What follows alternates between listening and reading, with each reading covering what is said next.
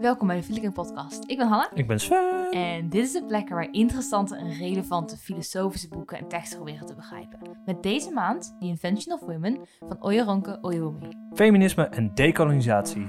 Wee!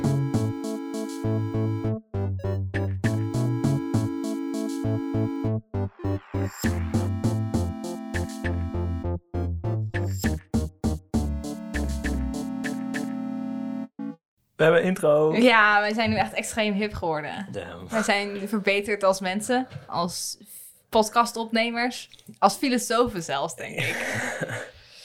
Ja, en blijf even hangen tot het eind, waar we meer vertellen over het intro, wie hem gemaakt heeft. En nog wat meer dingetjes daarover. Verrassing hebben we. En dankzij onze enorm lange zomerpauze hebben wij tijd gehad om te slapen en om een boek te lezen. Heb jij genoeg geslapen? Nee, ik zou niet mijn zomer beschrijven als ik heb tijd gehad om te slapen. Oh, ik wel. Ik heb nachten van 12 uur gemaakt soms. Oef. 10, vaker. Dat is de Nou, ideale dat is best tijd. lekker. En ik heb dit boek gelezen. Ik ook. Wat toch fijn dat we hem allemaal gelezen hebben. En het is een boek. Ik denk dat het beste is om, voordat we het boek introduceren, onze regels er even bij te houden. Ja. Omdat wij mensen zijn met een structuur. Semi. Nooit. Oké, wat zijn onze regels, Sven? Regel 1. Het is natuurlijk al een tijdje geleden, dus hier gaan we uit ons hoofd. Regel 1 is niet name droppen. Ja, wat is name droppen? Name droppen is dat ik een filosoof, of gewoon, oh ja, dat zegt Nietzsche. En dat is het. Ja. Nee, als Nietzsche ooit relevant is, want ik hoop dat hij niet relevant wordt. Maar als Nietzsche relevant wordt ooit, dan gaan we uitleggen waarom die relevant is. En dan gaan we ook uitleggen wat Nietzsche zei. Betekent dit een vorm van teleurstelling voor onze Nietzsche-fans onder de luisteraars? Ja. Oké. Teleurstellend voor mij, voor hun, voor iedereen eigenlijk. Goed, de tweede. Geen jargon. Ja, dus concept name droppen doen we Ja. ook. Ofwel, bijvoorbeeld, wat is een voorbeeld?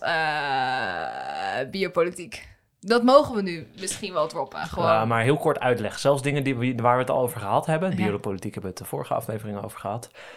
Nog even kort uitleg. Gewoon nog even erin gooien. Ja, zodat want- iedereen altijd elke podcast kan zodat je luisteren. er gewoon in kan springen. Precies. Zonder ons te kennen. En denkt, wat zijn deze mensen die zo enthousiast zijn over dekolonisatie? Wij. Iedereen wordt enthousiast over dekolonisatie. En wat is de derde? Citaten moeten wij vertalen. Ja, Net zoals dat is een jargon goeie. eigenlijk. Ja, En dus niet citaten neem droppen.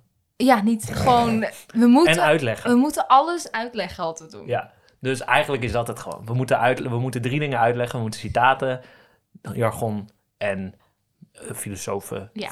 andere filosofen. En de reden dat we 3 regels hebben in plaats van 1 is omdat Sven een groot voorstander is van de drieslag. Ja. Oké, nu we dat gehad hebben, de moeilijke dingen, gaan we naar het makkelijke toe. Namelijk boeken. The Invention of Women. Waar gaat dit boek over? Wat vond je ervan? En nou, eerst waar gaat het over, Ja. dan wat vond je ervan? Nou, ik denk dat waar het over gaat ook belangrijk is om de auteur te vermelden, wie het heeft geschreven. We gaan sowieso haar naam compleet verkeerd uitspreken. We hebben allebei onafhankelijk van elkaar gezocht naar hoe je haar naam uitspreekt. We hebben het niet gevonden. Hoe je woorden uitspreekt Nee. in het boek voorkomen. Maar zij heet Oyeronke Oyewumi. Zij komt uit Nigeria, modern day Nigeria. Maar zij komt uit Yoruba-land. Ja, Yoruba-land. één van de 2. Dat is, de Yoruba is een volk in Nigeria, rond Nigeria, ook de landen daaromheen. Dus zij is Afrikaans en zij heeft op een Amerikaanse... Zij heeft daar gestudeerd, dus naar Amerika gegaan om ook te studeren. En zo is zij de Westerse Academie een beetje ingerold. En dit boek is geschreven in 1997, wat het tot nu toe ons meest recente boek maakt. Nee. Jawel, ik heb het opgezien, ik heb gekeken. Oh mijn god. Relatief recent. Dat is 25 jaar geleden, hè? 25 al? 24. Maar in ieder geval gaat dit boek over feminisme / gender / dekolonisatie. En kolonialisme. En kolonialisme, inderdaad. Ik heb deze vrouw ooit bij een soort van nacht van de filosofie gezien. Oh, ziek. En Het enige wat ik me daarvan kon herinneren is dat ze het inderdaad over Yoruba had. En dat in die taal geen geslachtsgerelateerde voornaamwoorden bestaan. En het was de enige interessante lezing van die avond. En het boek zelf het is niet extreem zwaar filosofisch. Ze gooit niet continu met filosofische concepten. Het is ook heel relatief genealogisch, sociologisch. Genealogisch. Als in... ik kan dat nooit uitleggen. Ik weet het wel gooien. Genealogie komt van Foucault vandaan. Hij is vast niet de eerste. Nietzsche waarschijnlijk. Oh ja, Nietzsche ook. Maar hoe we het nu doen... Nu komen we toch met Nietzsche, hè? Maar in ieder geval Foucault, Michel Foucault, Frans filosoof in de eind 20e eeuw, gebruikt genealogie om te kijken hoe dingen zijn gekomen. Ja. Dus het is een geschiedenis van het heden. Ja. Hoe komt het dat we zo zijn gekomen? Ja. En dan gaat hij dus echt de archieven in om niet gewoon te denken van maar echt gewoon kijken, nee, deze guy zei dat toen daar. Ja. En dat is waarom we dat nu doen. En dat zien we terug nu. Ja. Dus dat is ook wat dit boek is. Want wat je al zegt, zij zegt dat in waar zij vandaan komt vroeger, dus Yoruba, de Yoruba vroeger... Yoruba-land noemt ze het ook wel. Yoruba-land. Geen geslacht was. Er was geen gender daar. Mm-hmm. En nu wel. Ja. Dus 3 keer raden hoe dat komt. Kolonialisme. De witte christenen en de Engelsen. Ja. Wat over het algemeen dezelfde mensen waren. Ja, de witte Engelse christenen. Ja. Maar, dus dat is heel kort waar dit boek over gaat. Ja. Zij zegt... Ze legt eerst bloot hoe wij in het Westen over gender geslacht denken. Dan legt ze uit dat het daar niet zo was. En dan gaat ze dus de geschiedenisboeken in, de archieven in, om te laten zien hoe het komt dat nu mensen daar wel, dus in Nigeria en dat Yoruba-land, wel in geslacht denken. Ja, nou. In geslachtbinaire distincties denken. En hoe dat vroeger niet zo was.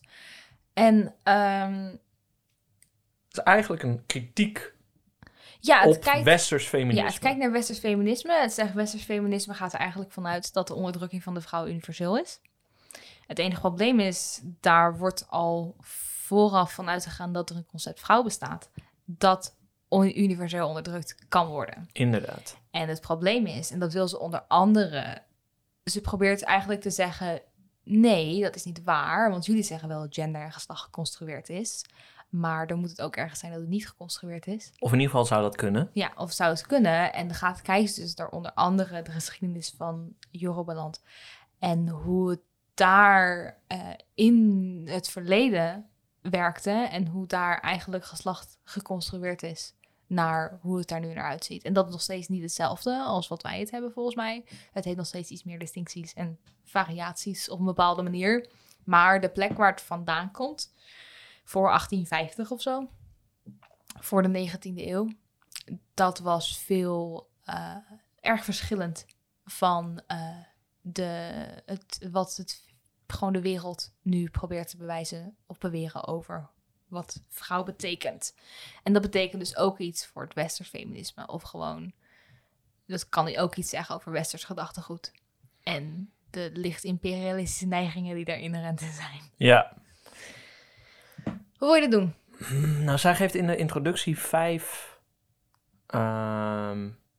punten die in veel westerse feministische boeken en theorieën terugkomen. Ja. En dat is, volgens mij is zij tegen alle 5. Mm-hmm. Dus dat is voor ons bladzijde dat is van de preface. Dus als je dat... even kijken. Mijn favoriete woord om uit te spreken trouwens, preface. Nummer 1 is... Gender categories are universal and timeless and have been present in every society at all times. This idea is often expressed in a biblical tone, as if to suggest that in the beginning there was gender. Dus gendercategorieën, dat is de eerste assumptie, of het eerste ding wat veel terugkomt in westerse feministische theorieën. Gender is universeel, tijdloos en was er altijd al in elke maatschappij. In de beginnen In was het gender. begin was er gender. Het tweede is... gender is a fundamental organizing principle in all societies and is therefore always salient. In any given society, gender is everywhere. Ofwel, dat gender de tweede aanname of van het westers feminisme minstens, is dat in alle maatschappijen gender een fundamenteel organiserend principe is en dat het daardoor altijd bestaat. Dat Ja, overal en is. een organiserend principe betekent, I guess in deze context... Dat het dat het indeelt. Ja. Bijvoorbeeld de manier waarop wij, als je naar onze taal kijkt, secretaris, secretaresse. Ja, Of gewoon überhaupt de manier waarop wij daarnaar al kijken, dat is een distinctie die al gemaakt wordt op het gebied van dus gender. het organiseert mensen in bepaalde groepen. En het organiseert qua denken, maar het organiseert ze ook fysiek. Hè? Dus je hebt vrouwen-mannen toiletten. Dus dat is ook een organisering. En het is een van de fundamentele organiserende principes. Ja. Dus het staat aan de basis van dingen of het is overal aanwezig. Ja. En dat soort dingen. De derde? There is an essential universal category woman that is characterized by the social uniformity of its members. Oftewel, er is een essentiële universele categorie vrouw die gekarakteriseerd wordt door ze noemt dat social uniformity, dus sociale uniformiteit. Dus dat al die mensen die vrouw zijn ongeveer hetzelfde zijn. Ja. Nou, nu gaan we niet te veel over Judith Butler hebben. Wel een beetje waarschijnlijk.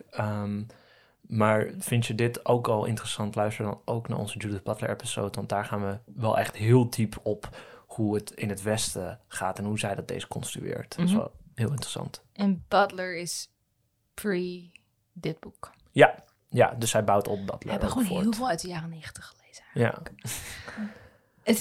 Het vierde punt wat ze zegt dat als aanname is dat the subordination of women is a universal. Dus de onderdrukking van vrouwen is universeel. Is gewoon een universeel feit, een universeel... Ga je overal vinden. Ja. Je ziet een vrouw, ze is onderdrukt. Ja, gewoon hier, Nederland, vrouwen worden systematisch minder betaald dan mannen. Ja, dus hier, En dat het hier waar is dat vrouwen onderdrukt worden. En dat is ook waar in West-Afrika, Nigeria, in China. In een of ander random eilandje in de middle of dat ene nowhere. eiland voor India, Ja, bijvoorbeeld. waarvan ik de naam nooit weet. Australië. Nee, dat eiland waar nooit mensen van buitenaf zijn geweest en die altijd vermoord worden als ze binnenkomen. Weet ik niet. Leuk eiland. Ja, Japan. Nog steeds bijna. En dan de laatste. The category woman is pre-cultural. Fixed in historical time and cultural space in antithesis to another fixed category, man. Dus de categorie vrouw is pre-cultureel. Als in, er zijn gewoon vrouwen en daarna komt pas cultuur. Ja. Dus daarna gaan we pas dingen daarmee doen. Ja. We hebben vrouw niet bedacht. Vrouw bestond al. Het bestond al en toen zijn we er dingen op gaan hangen. Ja. En het tegenovergestelde van de vrouw En de is vrouw een bestaat andere altijd in tegenstelling tot het concept man. Dat ook precultureel is. Ja. En die allebei vaststaan, ook wat die zijn. En wat zij dan ook zegt over het concept man voor de westerse maatschappij, is dat de vrouw altijd bestaat in tegenstelling tot man, altijd afhankelijk is van het concept man. Als zij bijvoorbeeld naar taal kijkt, zegt ze woman en man. Man is primairder dan women. Women is een woord. Woman is een woord dat bestaat dankzij het woord man. Ja. Dus, en dat zie je ook in heel veel andere dingen terug, zegt ze. Dat vrouw alleen maar kan bestaan door het concept man. En dat man de universele is. Want man is ook het woord voor de mens. Ja, in het Engels vooral. Ja. In het Nederlands is dat natuurlijk niet zo dat vrouw man is. Maar je hebt wel de Bijbelverhalen die we hebben. Dat Eva, de vrouw, uit het letterlijke rib uit het lijf van Adam is. En Veel veel geld. ja, en dat ook tekenend is dat een rib uit mijn lijf iets slechts is. Ja. Dus dat ligt nog steeds in de cultuur, ook als het niet in die woorden terug te vinden is, zoals in het Engels, ligt het nog wel in onze cultuur dat de vrouw de afgeleide is van de man. En dat is natuurlijk ook... we moeten er ooit gaan lezen, met z'n tweeën waarschijnlijk, de Beauvoir. Simone de Beauvoir die dat zegt. Dat is waar de theorie in het Westen in ieder geval echt vandaan komt, is van haar. Ja, een van de tweede golf Ja. feminisme, de basis van tweede golf feminisme, de second sex, de tweede sekse van Simone de Beauvoir. Ja, waarin zij zegt van dat inderdaad de vrouw de ander is. De man is de basis, de man is de standaard en de vrouw is het tegenovergestelde daarvan en het mindere daarvan. Ja. Dus je hebt sterk, zwak, man sterk is basis, vrouw zwak, minder En goed. dat doet ze dan in 800 woorden, de Beauvoir. Ja, en ze zegt ook nog wel andere dingen waarschijnlijk. Ja. Maar dit is een van de dingen die er altijd uit wordt gehaald. Ja. Dus dit zijn de 5... Ik wil zeggen, dit zijn kort de 5 dingen, maar wij zijn nooit kort. En zij zegt... I posit that these assumptions are a result of the fact that in Western societies... physical bodies are always social bodies. En ik denk dat we dan meteen in het eerste hoofdstuk terechtkomen. Dus zij zegt... Deze 5 dingen, waar zij dus niet mee eens is, voor de duidelijkheid... eigenlijk dat gender altijd overal is... en dat vrouwen overal zijn en onderdrukt worden. Ja. Dat komt doordat in het Westen fysieke lichamen sociale lichamen zijn. Ja. Klinkt leuk. Klinkt leuk. Klinkt heel leuk. Weet je, ja, gender en geslacht vallen samen. Of we zijn wel 5 stappen te ver op dit moment. Ik denk, misschien is het de manier... Ik weet niet of het de plek is om te beginnen. Maar zij heeft over world sense. Op de manier waarop de wereld waargenomen wordt. En het Westen neemt de wereld visueel waar.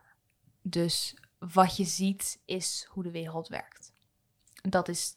En world sense is dan, dat noemt zij de manier van waarnemen. Ze zeggen dat is niet universeel visueel. Er zijn maatschappijen waar dat auditief is. En maatschappijen waar er meerdere senses worden gebruikt.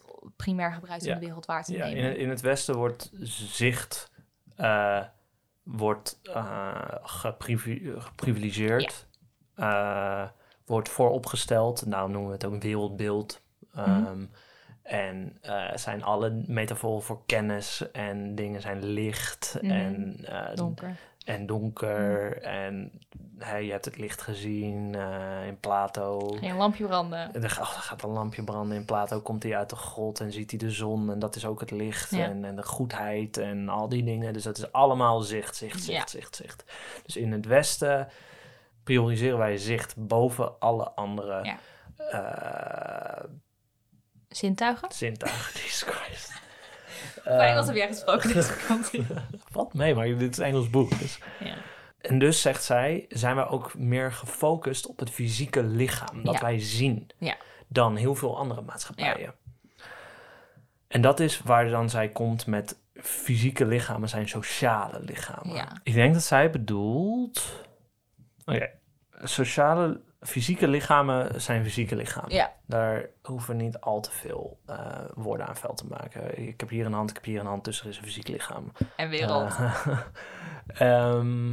Sociale lichamen zijn sociale posities, bijvoorbeeld. Of wat je mag doen binnen een cultuur. Dus bijvoorbeeld... heel kort door de bocht heeft je fysieke lichaam bij ons altijd effect over jouw sociale status. Ja. Of je dik of dun bent. Of je, waar zij het dan over wil hebben natuurlijk, man of vrouw bent. Wat niet noodzakelijk fysiek meer is. Wordt geïnterpreteerd als fysiek, wordt geaccepteerd als fysiek. In onze samenleving over het algemeen zien we zeg maar man-vrouw als fysiek. Dat is de dominante narratief. En je fysieke lichaam heeft dan ook effect op je sociale status hier. Want ze geeft ook het voorbeeld... In de jaren 90 was het ondenkbaar dat vrouwen CEO's zouden zijn. Dat is een fysiek lichaam wat... een sociale positie aanduidt. Dus fysieke lichamen zijn altijd sociale lichamen. Vrouwen mochten niet... wat ze allemaal niet mogen, zeg maar. Er is nog steeds een pay gap, right? Dus je fysieke lichaam heeft invloed op hoeveel geld je verdient bijvoorbeeld. Ja, de type banen die je zeker vroeger mocht doen. Of gewoon, vroeger mocht je niet eens werken als je vrouw was. Of werd je als je ging trouwen handelsonbekwaam, heet dat volgens mij.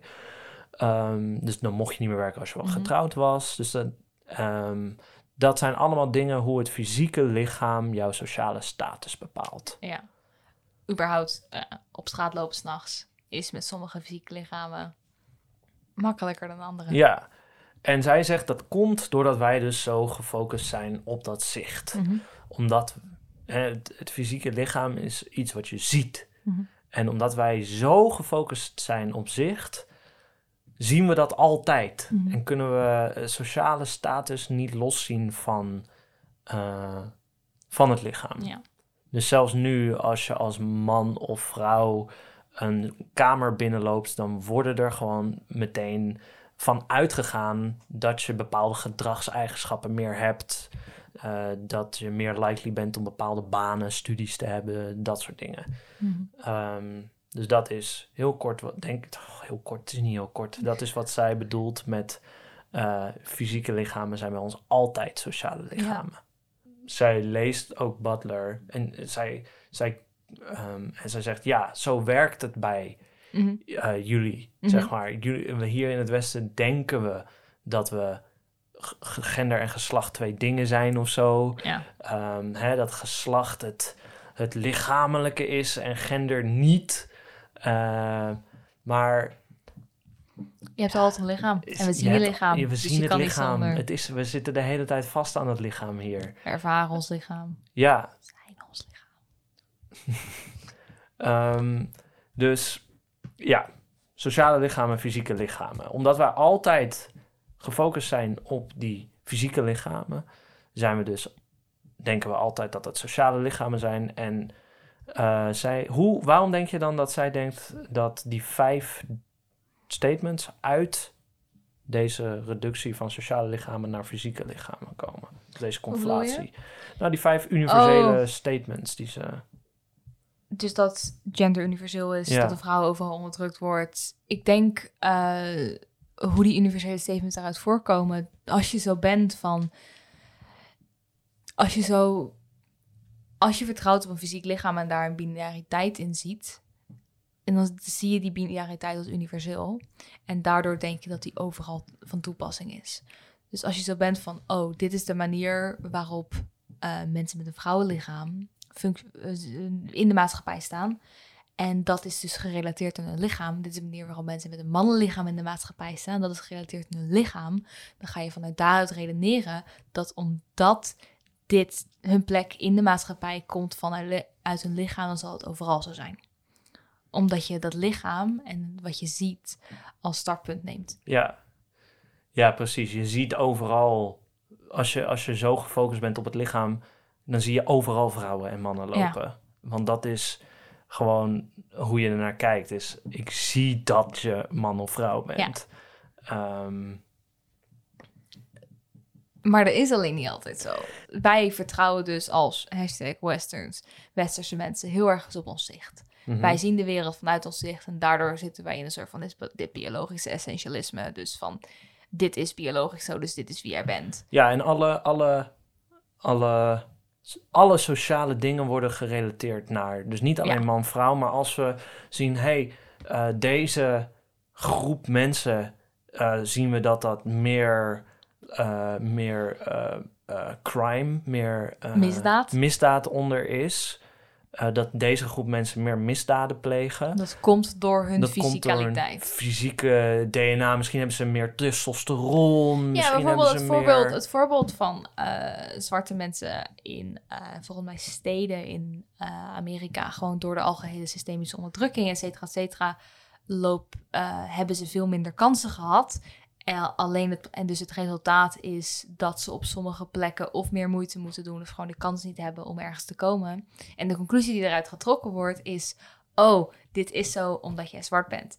Maar het heeft ofwel ligt aan jouw biologie of wat dan ook, maar eigenlijk ligt het aan de sociale plek en de manier waarop zij gewoon binnen het volledige sociale systeem functioneren en geschiedmatig gefunctioneerd hebben. Ja, precies. Dus het is dat overal bij ons, als er een sociaal fenomeen is, dan wordt er een biologische uitleg gegeven. Ja. En dat komt Dat dus... is biological determinism. Ja. Biologisch determinisme. Worden gedetermineerd, bepaald door onze biologie. Ja. Denken we. Dat denken wij tenminste. En wat zij dan zegt is, oké, maar er zijn ook andere manieren om naar de wereld te kijken. Want jullie in het Westen, wij in het Westen, wij kijken gewoon ergens naar en wij zien dingen. Maar wij geven dus inderdaad, voorkeur aan ons zicht. En wij stellen ons zicht als primair zintuig op. Terwijl er heel veel maatschappijen zijn die dat niet doen. Die andere zintuigen voorop stellen dan zicht. En dan komt dus binnen de Yoruba-maatschappij, daar wordt gehoor bijvoorbeeld veel hoger gesteld. Onder andere door taal. En dat komt dus onder andere, #spoilers, omdat een van de grote bepalende factoren binnen de Yoruba-maatschappij is senioriteit. En dat is altijd relatief. Dat is nooit een... het is wel, jij bent ouder of jonger, maar dat is afhankelijk van de situatie. En hoe heeft dat met gehoor te maken? Ik denk niet dat je het kan zien. Dat is tenminste wat ik eruit heb gehaald. Oké. Ik denk niet, het is gewoon niet, potentieel niet met zicht. Je moet erover communiceren, wil je het weten. Ja, precies. Ja, dus inderdaad, ja, ik snap wat je bedoelt. Dus, en omdat,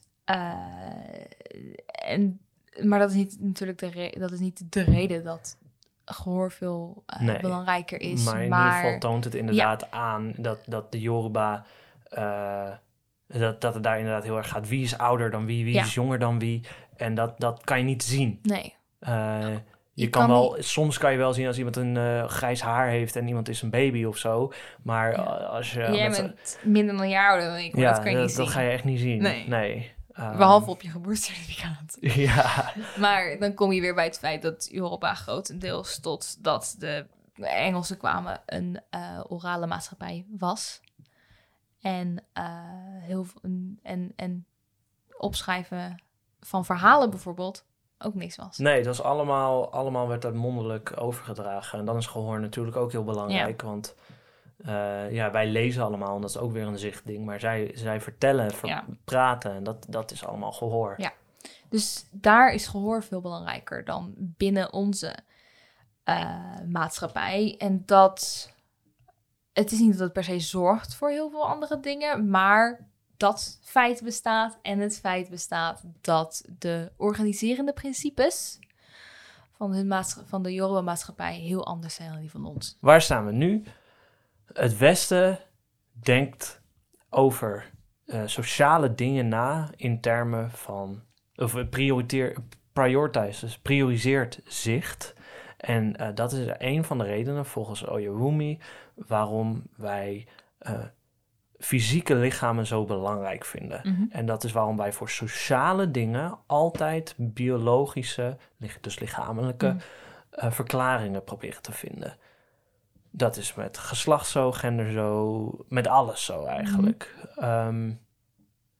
Westers feminisme exporteert eigenlijk dat zichtpriorisatie overal naartoe. Mm-hmm. Die zegt, wij hebben hier vrouwen, wij zien ze, dus vrouwen zijn overal. Mm-hmm.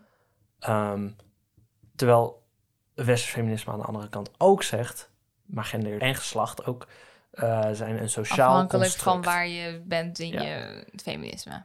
Het is een sociaal construct, dus die worden sociaal geconstrueerd. Wow. Dat is geen uitleg.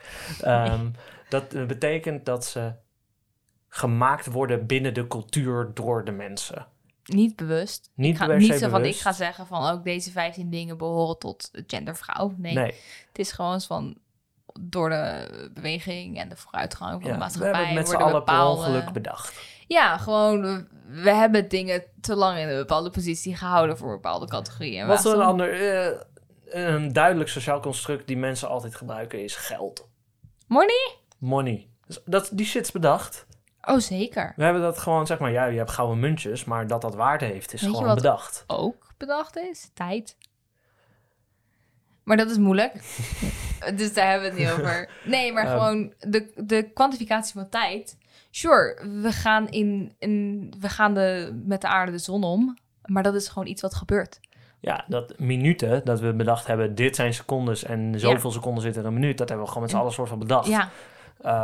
Dus dat zijn sociale constructen. En gender is ook zo'n sociaal construct. Dat hebben we met z'n allen gewoon maar bedacht.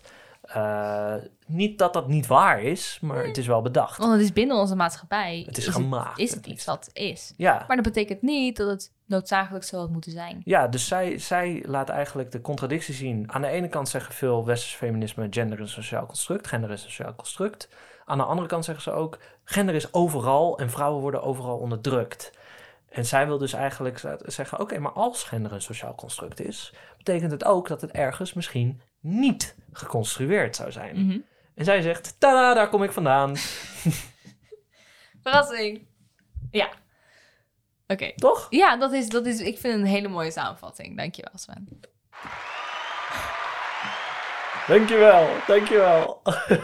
We hebben nu ook geluidseffecten sinds kort. We zijn nu een echte podcast. Nee. Als we grappiger waren geweest, hadden we dat vaker af kunnen spelen. Hoe kan het in godsnaam dat er ergens geen gender is?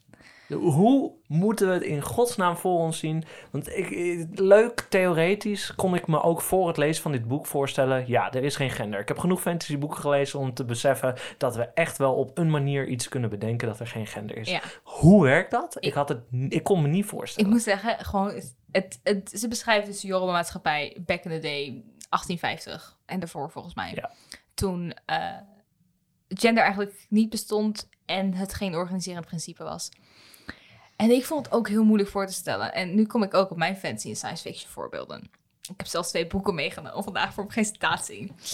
En ik merkte überhaupt, stap 1, ik merkte door het lezen van het hele boek door, dat je heel erg sommige van je basisaannames moet veranderen. Want ook al beschreef zij groepen waarin alleen maar anatomische vrouwen zich bevonden, dan ging het nog steeds niet om het gender vrouw of om het geslacht vrouw, omdat daar bepaalde sociale connotaties van onderdrukking en binariteit betreft mannen bij zitten, die gewoon niet impliciet of belangrijk of expliciet zijn in deze groepen.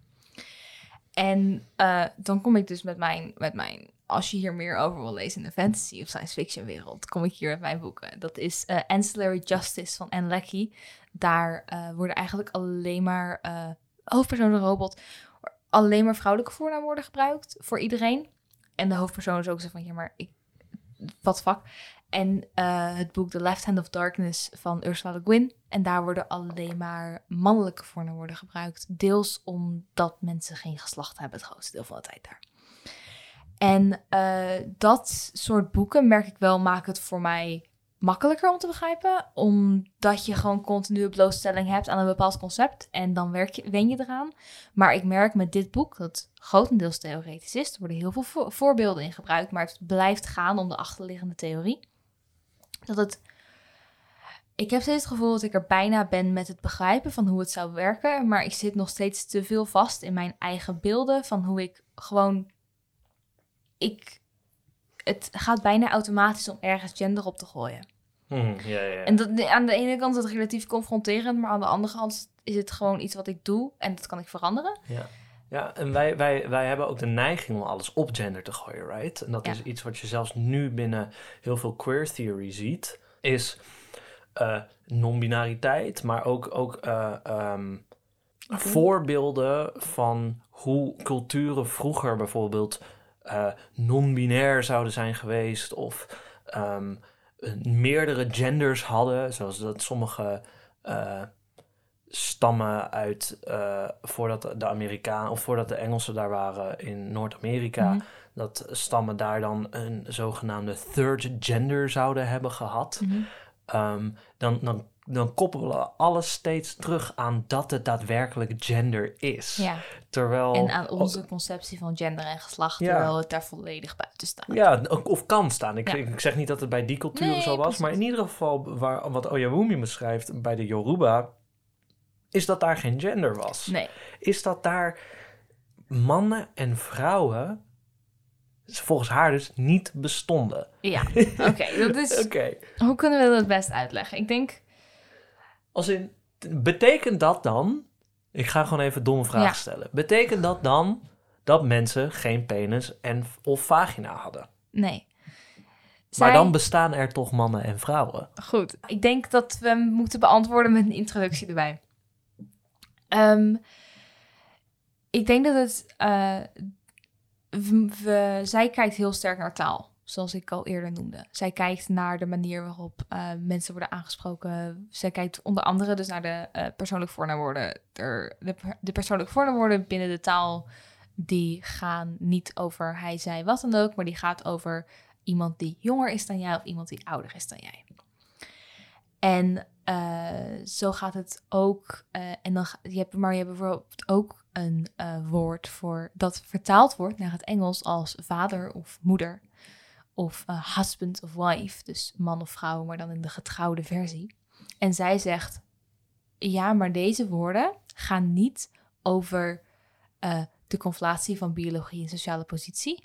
Het gaat puur om voortplanting. Het gaat om voortplanting, want zij zegt, de maatschappij, de ordenende factor is senioriteit, maar de maatschappij draait om kinderen. Om het voortbestaan eigenlijk van het volk. Ja, dus wat zij zegt. Dus laten we moeder en vader pakken. Ja. En ik denk dat we dan steeds dieper bij de kern komen. Ja. Hoe kan het nou dat daar geen gender is? Ja. Moeder en vader, dat zijn gegenderde termen. Een moeder is een vrouw, over het algemeen laten we het zeggen. Hè? Dus een moeder is een vrouw en een vader is een man. Ja.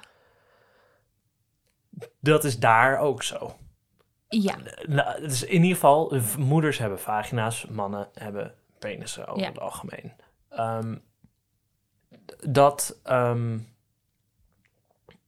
Maar zij zegt, die termen hebben andere connotaties binnen die twee verschillende talen. Dus moeder, dat refereert naar een vrouw, dus iemand die biologisch vrouw is, dus die eigenschappen heeft. En een female, dus anatomisch vrouw. Ja, iemand die anatomisch vrouw is. Maar omdat wij vinden dat als je vrouw bent, je bepaalde eigenschappen hebt door je lichaam. Mm-hmm. Je bent verzorgender. De taak van de moeder is dit, want ze zijn vrouwen. Mm-hmm. Koken, voor de kinderen zorgen, thuisblijven. Dat soort bullshit. Ja, en dat omdat je een vrouw bent.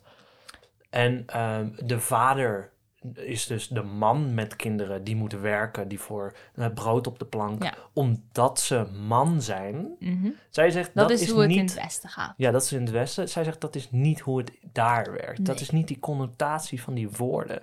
Het is niet, je bent moeder, dus je bent een vrouw met kinderen en omdat je vrouw bent heb je die rol. Mm-hmm. Maar het is veel meer, moeder gaat veel meer over jij baart een kind. Dat je kinderen baart. Ja, inderdaad. Het pure reproductie-aspect daarvan in plaats van. Want de andere aspecten, zoals het zorgen voor de kinderen. Dus ze wonen in. Ik ben het woord vergeten, maar gewoon ze wonen met gewoon de familie bij elkaar. Ja. Dus iedereen woont samen. En de grootouders, die zorgen vaak ook voor de kinderen. Ja, en de oudere kinderen, die senioriteit hebben over de jonge kinderen, die zijn verantwoordelijk ook voor de kinderen. Ja. Dus de moeder, degene die het kind gebaard heeft, is niet degene die het hele tijd bij het kind zit om voor het kind te zorgen. Nee. In plaats daarvan zijn heel veel vrouwen werken ook. Want mannen en vrouwen, anatomisch mannen, anatomisch vrouwen, in een huwelijk, die zijn allebei verantwoordelijk voor hun eigen geld. En die moeten allebei werken om gewoon geld binnen te krijgen. De de mensen ze hebben geen recht op het geld van de ander. Dus het is voor zichzelf. Als de vrouw niet zou werken, zou ze geen geld hebben. Ja. En dat is niet de bedoeling. Dus de connotatie die wij hebben met moeder, thuis blijven, nee. Voor de kinderen zorgen, nee. Koken, eigenlijk ook niet. Nee, want en de vrouw werkt. Ja, en het is niet eens dan dat moeder, zeg maar, niet dezelfde boxes tikt als dat wij hebben. Hè? Dus koken, weet je wel. Je kan ook moeders voor je zien die niet koken. Ja, nee. Maar het gaat erom dat het niet refereert naar haar vrouw zijn. Ja. En dat ook niet tegenover de man staat. Want dat is bij ons ook. Hè? Ja. De moeder is het tegenovergestelde van de vader. Of is de keerzijde, de ander van de vader, om het even filosofisch te zeggen. Zij heeft het eigenlijk over, volgens mij, ik weet niet of ze het zo noemt, maar dat is een woord dat hier op mijn PowerPoint-presentatie staat. Noodzakelijke distinctie zonder verschil. Dus, er bestaat een distinctie. Bijvoorbeeld, jij kan een kind baren en jij niet. Maar dat betekent niet dat jullie een ander aanzien hebben. Of dat betekent niet dat de vrouw, omdat jij een vrouw bent, dat jij andere dingen kan. Nee, dat jij minder kan. Dat is niet een belangrijk verschil. En een interessant voorbeeld... Sociaal belangrijk verschil. Een interessant voorbeeld om daarbij te noemen gaat over het werk wat mensen doen. Sommige vormen van werk zijn lineage gerelateerd. Dus gewoon in de familie. Dus jouw voorouders hebben dat gedaan, jouw vader heeft dat gedaan. Ze noemt een voorbeeld van iemand die in haar droomde dat haar vader zijn geweer overgaf. En daardoor werd zij ook een jager. En dat soort banen heb je. Dat zijn weer de gespecialiseerde banen. Je hebt de mensen die op de farm werken. Dus die eigenlijk crops, dus gewassen produceren en verzorgen. En je hebt mensen die op de markt werken. De traders, die dingen kopen en verkopen. En de auteur zegt dat binnen veel literatuur worden de mensen die met de gewassen werken, worden gezien als de mannen. Dat de mannen met de gewassen werken, dat de vrouwen op de markt werken. Ja, dat is hoe het Westen onderzoek naar de Yoruba hebben gedaan. En ze zegt dat deze distinctie die het Westen ziet, komt door een paar dingen. Ding 1, ze hebben dus de vooraf opgelegde constructievrouw hebben ze. En vrouw en man, en die gooien ze op al deze banen. En het tweede is dat zij denken dat omdat dit verschil bestaat en dat zij zien dat het komt omdat mensen man en vrouw zijn. Mm-hmm. En, dus het Westen, en ze willen dingen zien, want er zijn... vrouwen mogen ook bij de gewassen werken. Dat gebeurt ook.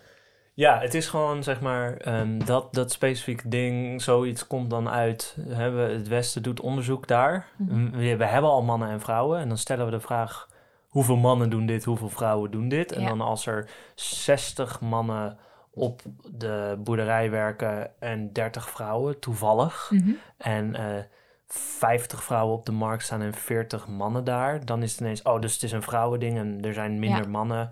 Of er zijn meer mannen, dus het is een mannending. Maar die distinctie is dus niet van waarde binnen in Yoruba-land was dat nooit. Het was... De distinctie man-vrouw maakte nergens uit. Nee. Behalve met kinderen baren. Ja. En dan ging het niet om man, vrouw, vader, moeder. Nee. Maar dan ging het om het kind. Ja. Die hele maatschappij was gericht om die kinderen gezond en goed op te voeden. En niet, jij bent de vrouw, dus jij moet ervoor zorgen. En jij bent een man, dus jij moet werken.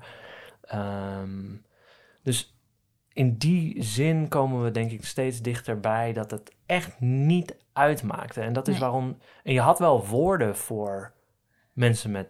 Zij noemt dat dan ana-male en ana-female. Dus anatomische mannen en anatomische vrouwen. Mm-hmm. En die gingen dan om reproductie. Ja. Die gingen dan om kinderen krijgen. Ja. Hè?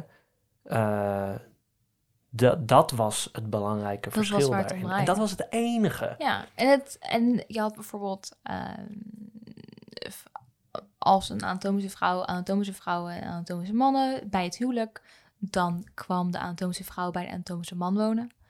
En over het algemeen soms gebeurt het ook anders. En dan zijn er bijvoorbeeld bepaalde woorden die vertaald worden als de mensen die binnen hun eigen huis wonen en binnen hun eigen groep wonen en die naar anderen toe verhuisd zijn. En die worden dan ook weer door het Westen geïnterpreteerd als, oh, ik zie dat dit bij vrouwen gebeurt. Dan betekent dat dit een woord is dat referentie heeft naar vrouwen. En ik zie dat dit bij mannen gebeurt. Dat betekent dat dit een woord dat referentie heeft op mannen. Ja, dus je had inderdaad Aya en Oko. Mm-hmm. En die worden respectievelijk vertaald als wife en husband. Of man en vrouw. Vrouw en man, I guess. Maar dan husband en wife, zeg maar. Dus Aya... Maar het refereert niet naar het geslacht van de mensen. Nee. Het refereert naar of jij de familie inkomt. Ja.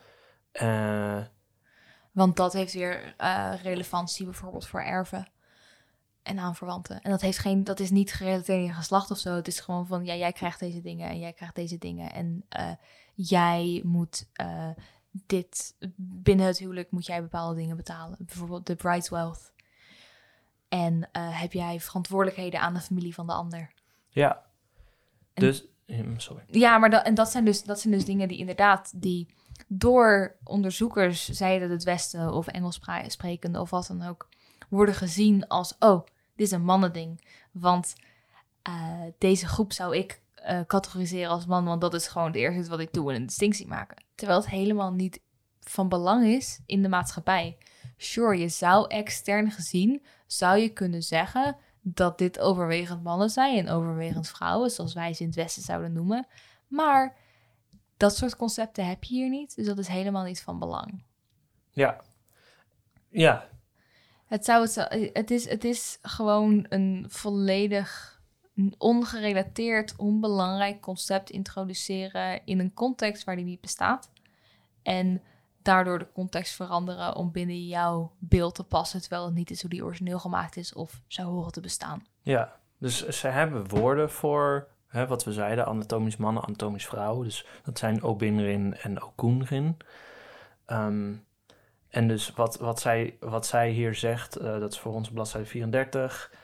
Unlike male and female in the West, the categories of Obinrin and Okunrin are primarily categories of anatomy, suggesting no underlying assumptions about the personalities or psychologies deriving from such.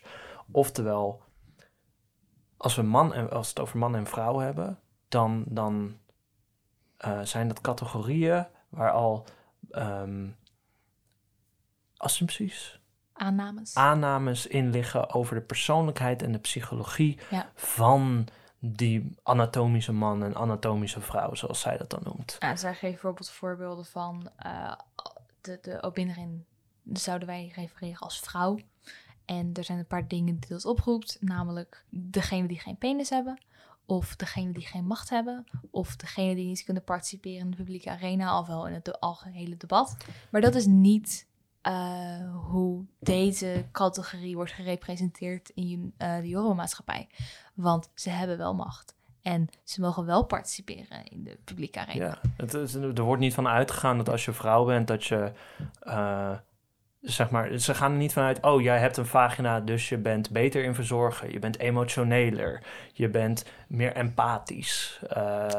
En dat is, zeg maar, iets wat daar niet speelt. Dat is een assumptie of een aanname die daar niet gedaan wordt. Nee. En dat is waarom man en vrouw daar niet bestaat.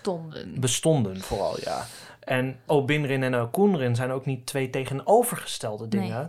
Zoals man en vrouw hier vaak wel zijn. Hè? Dat is gewoon zo. Je hebt een binair iets. Ja. Je hebt daar mannen en mannen zijn dit en dat. En vrouwen zijn dat en dit, zeg maar. En Obinrin en Okunrin vormen samen een geheel voor reproductie. Ja. Die zijn niet tegenovergesteld. Zeg maar, zelfs hier denken we in seks na als tegenovergestelde. Zeg maar,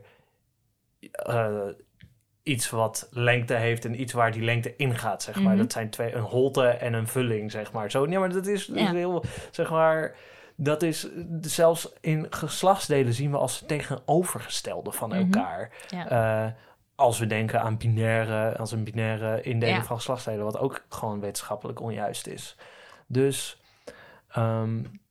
zo werkte het daar gewoon niet.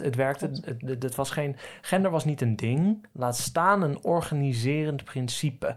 Dus zo'n organiserend principe zoals het hier is, was het daar niet. Het belangrijkste organiserende principe wat er daar was senioriteit. Dus leeftijd. Ben jij ouder dan ik, dan heb jij deze verantwoordelijkheden naar mij, dan heb ik deze verantwoordelijkheden naar jou. Bijvoorbeeld in een groep van kinderen, als er het oudste kind was verantwoordelijk voor wat de rest ook deed. Ja, dus als er hommeles was, dan is de oudste verantwoordelijk. Ja, en heeft hij het gedaan. Precies. De oudste kreeg wel als eerste het eten, maar als de andere ruzie maakte, dan kreeg hij ook als eerste op zijn kop. Want het was zijn verantwoordelijkheid dat de rest zijn bek dicht hield. Ja. En dat is iets dat wij niet hebben in onze maatschappij. Of haar verantwoordelijkheid.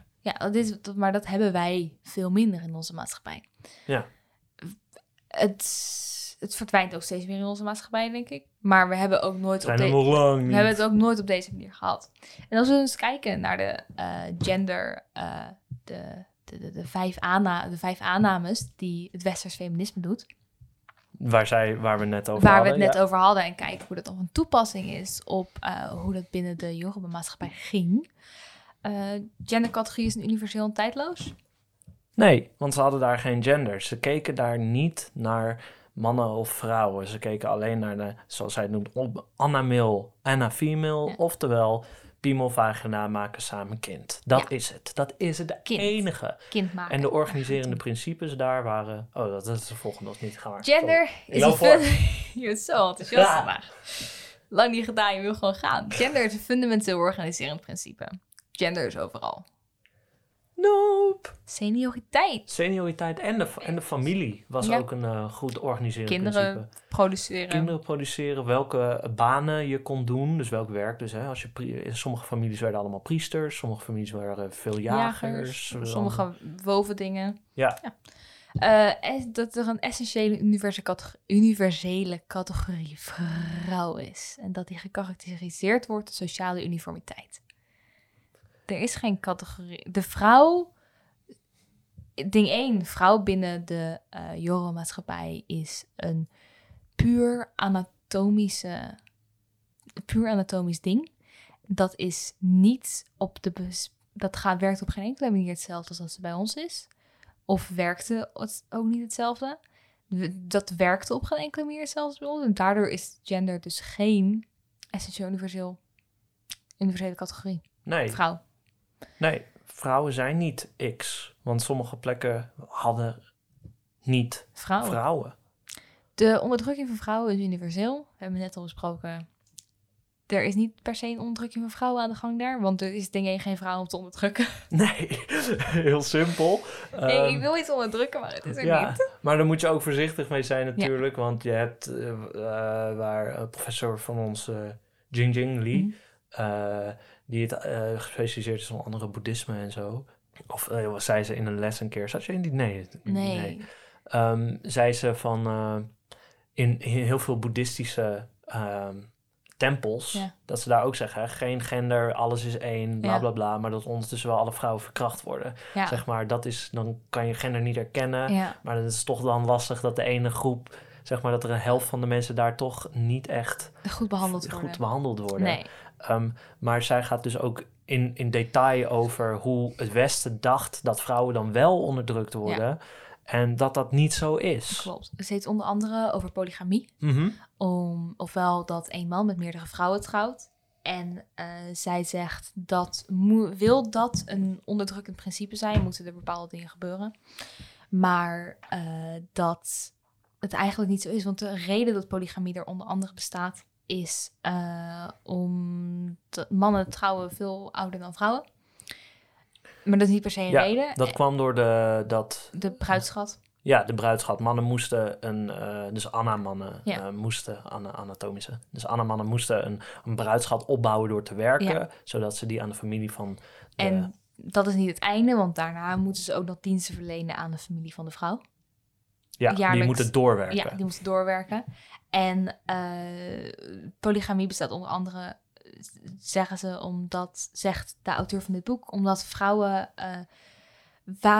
als het komt op kinderen baren, dan worden vrouwen hebben eigenlijk geen seks vanaf ze ongeveer een paar maanden zwanger zijn totdat het kind 3 jaar is. Ja, dat mag niet. Dat Dat mag is een niet, sociale taboe. Omdat ze denken dat het gewoon slecht is voor het kind. Ja, dus inderdaad, vrouwen moeten 3 jaar nadat ze bevallen zijn geen seks hebben. Ja. Een van de redenen waarom polygamie daar was omdat de familie wel kinderen wilde, maar vrouwen niet seks mochten hebben. En dat was ook vaak goed voor de vrouwen, zeg maar. Zij zegt dan ook van, veel westerse scholars van, maar hebben vrouwen dan geen controle over hun eigen lichaam? Mogen ze niet zelf weten of wanneer ze seks willen hebben?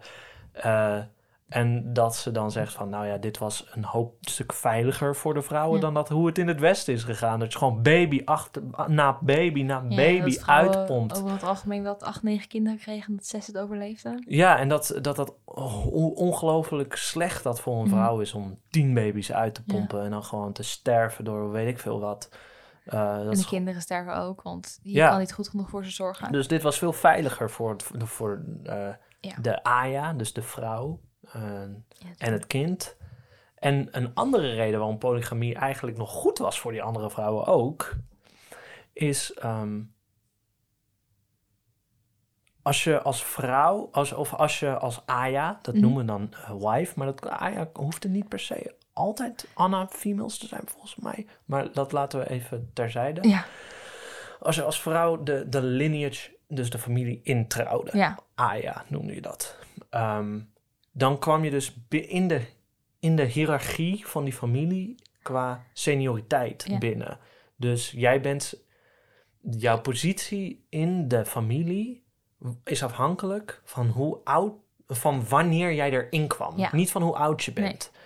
Dus als ik het goed heb, als er net een baby is geboren en daarna trouw jij, dan staat die baby... Dat is ook hoe ik het interpreteer. En dat kan verkeerd zijn. Want maar we zijn absoluut niet... experts. Alsjeblieft, lees het boek. Ja, het is een goed boek. Heel goed te lezen. Ik ben er veel te snel doorheen gegaan. Als er een baby geboren is en daarna trouw je, dan staat die baby hoger dan jij. Ja. Want die is eerder in de familie, denk ik. Maar in ieder geval, als er dan nog een Aya komt, dus nog een vrouw van die getrouwd is met jouw Oko-man, dan staat die onder jou in de seniority van de lineage. Ja, en de senioriteit. In de senioriteit van de familie. In deze situatie staat ze. Dus zij moet ineens wat taken die jij had binnen de familie overnemen. Ja. Dus het was hartstikke chill voor vrouwen dat hun man vaak polygaam. Niet altijd, hè. Polygamie moest ook altijd met toestemming van de vrouw. Van de over het algemeen komt de anatomische vrouw binnen het huwelijk met het idee van, wat nou als je nog een vrouw hebt? Want dan hoef ik niet meer te koken voor de hele familie. Want ik ben de jongste nu. Dat is irritant. Ja. Dus zij gaat nog over heel veel andere dingen door. Waarom het... Maar dit is heel groot en heel lang. Nou, valt mee. Het is 180 pagina's. Ja, 180. Dat is voor zo'n boek best kort. Het is vooral heel veel informatie. Ja.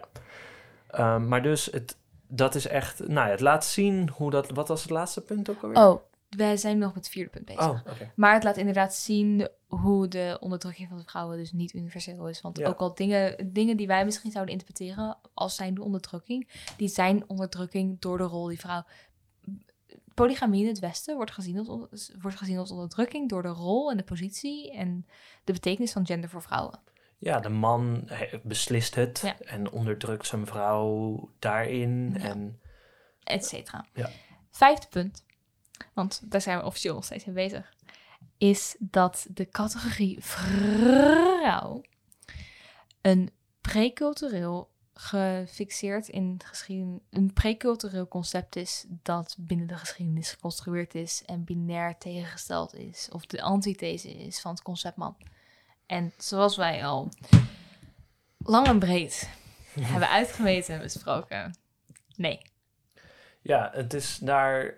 Het is niet overal hetzelfde. Ja. Niet iedereen heeft überhaupt hetzelfde concept of het concept.